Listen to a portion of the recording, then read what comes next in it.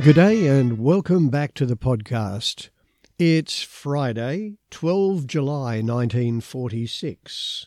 And in Sydney news, the final steamship carrying Australian brides of US servicemen set sail for the US, 2 hours late because of a wharf strike.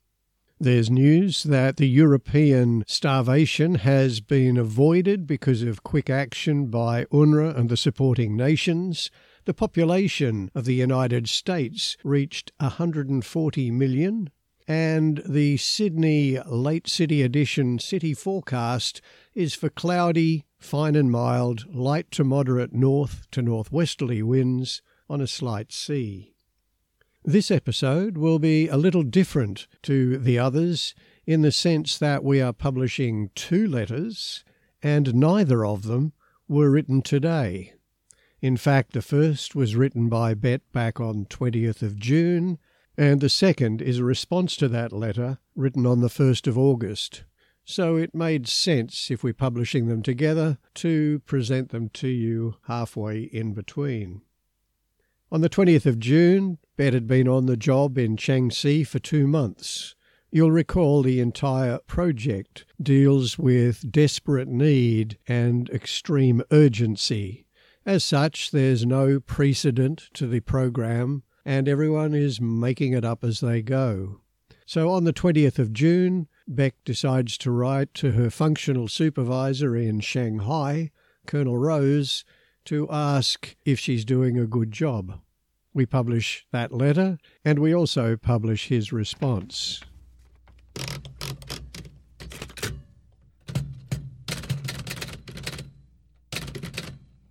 Shaanxi Regional Office, Nanchang, 20th of June 1946.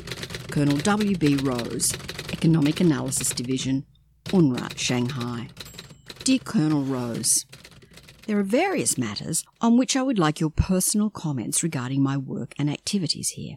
Firstly, I would much appreciate your criticism of reports which I have already submitted to your office. As I indicated to you just before leaving Shanghai, I have not really received any proper briefing on my subject. From the precedents which you gave me for guidelines, and from reading other reports of other provinces, I have compiled the Shaanxi reports to the best of my understanding of requirements. Nevertheless, I would like to know whether the reports to date have covered the fields desired, and I shall be glad to incorporate any other matters where possible if you will inform me of any deficiencies. I have received your letter requiring specific reports on various subjects, and the information is being collected. The reply should be ready for sending to you within the next week. Since we only have 1 secretary for our staff here, at the moment numbering 24 persons, I fear that there will be some delays in getting reports into your office in proper time. I now have to type reports myself, and I am considerably slower at the job than a trained typist. However, I shall do my utmost to keep reports up to date. There still seems to be some confusion regarding photographs, and the reply which I received from the public information section to the letter I directed to you on the 13th April last was not at all elucidating. Do you want us to send in either negatives or prints from this region? If so, is UNRWA prepared to pay for them? The regional office cannot reimburse me for such expenses unless I can obtain some kind of authorization from you.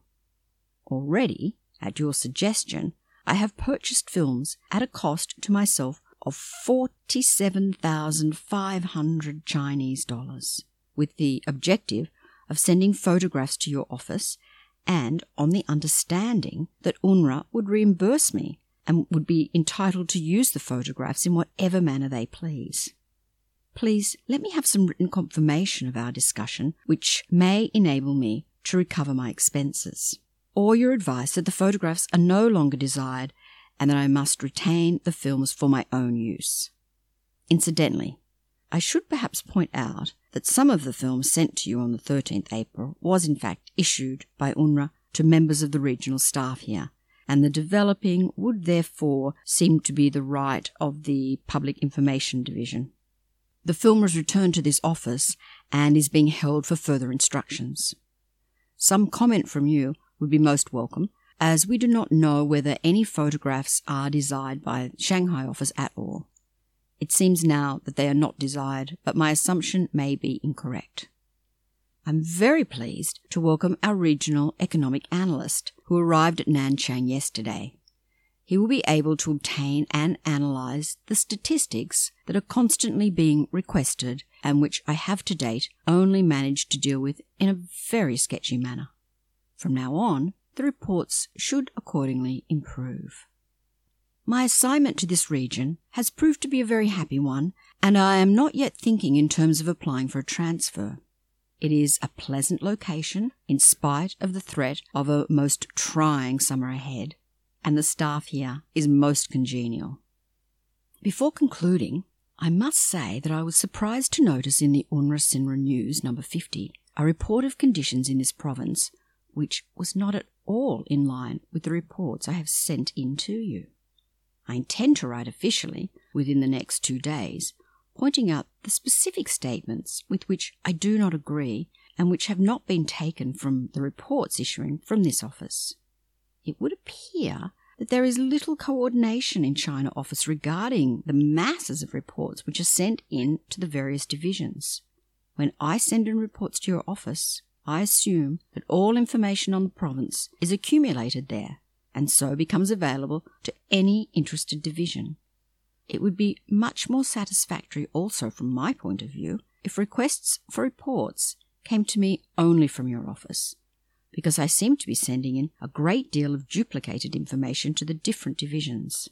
If all reports went into you and were requested only by you, I would feel a lot happier about the position. Last week, I was in Amway and Jiangsu regional offices and the Interregional Coordination Conference, with the result that there will be a gap in the weekly reports. The last 2 weeks will be combined with the current week in my next report. I await your criticism of my work to date. With kind regards, yours sincerely, Mrs. Betty Suter.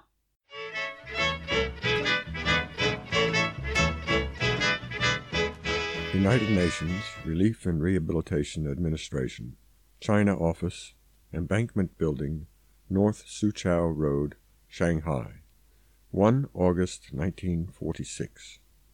Dear Mrs. Suter, thanks for your 20 June letter.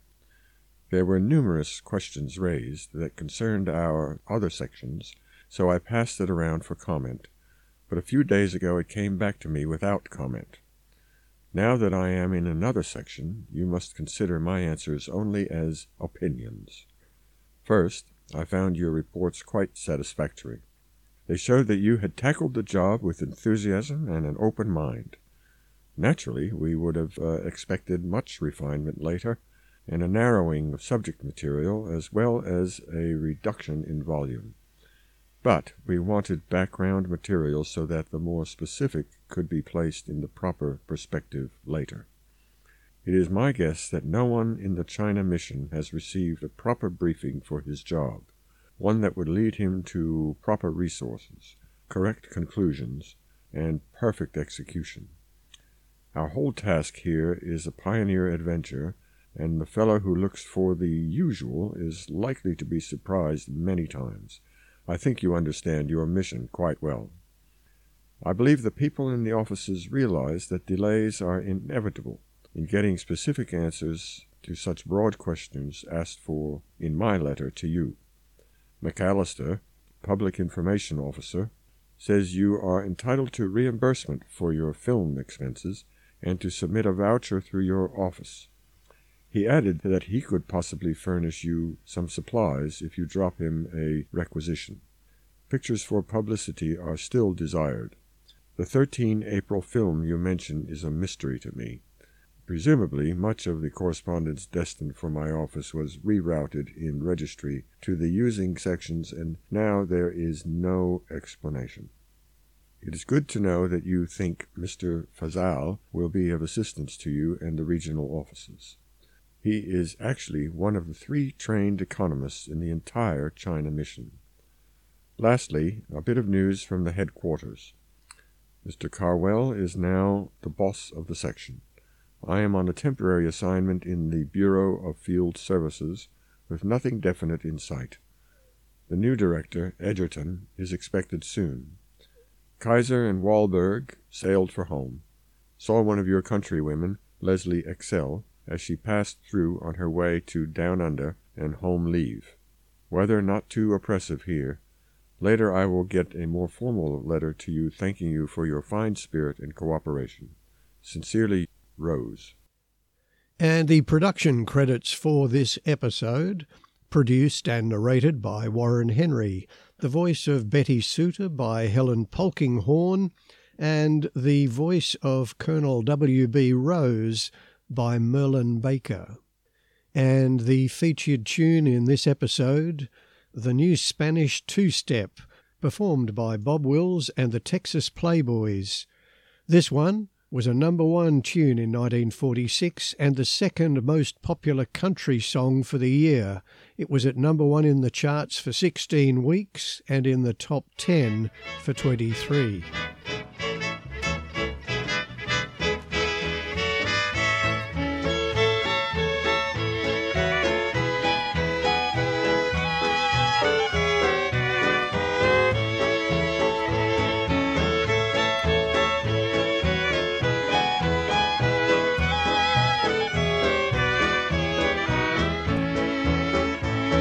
Below the Rio Grande, the senorita held my hand and sweetly sang an old melody.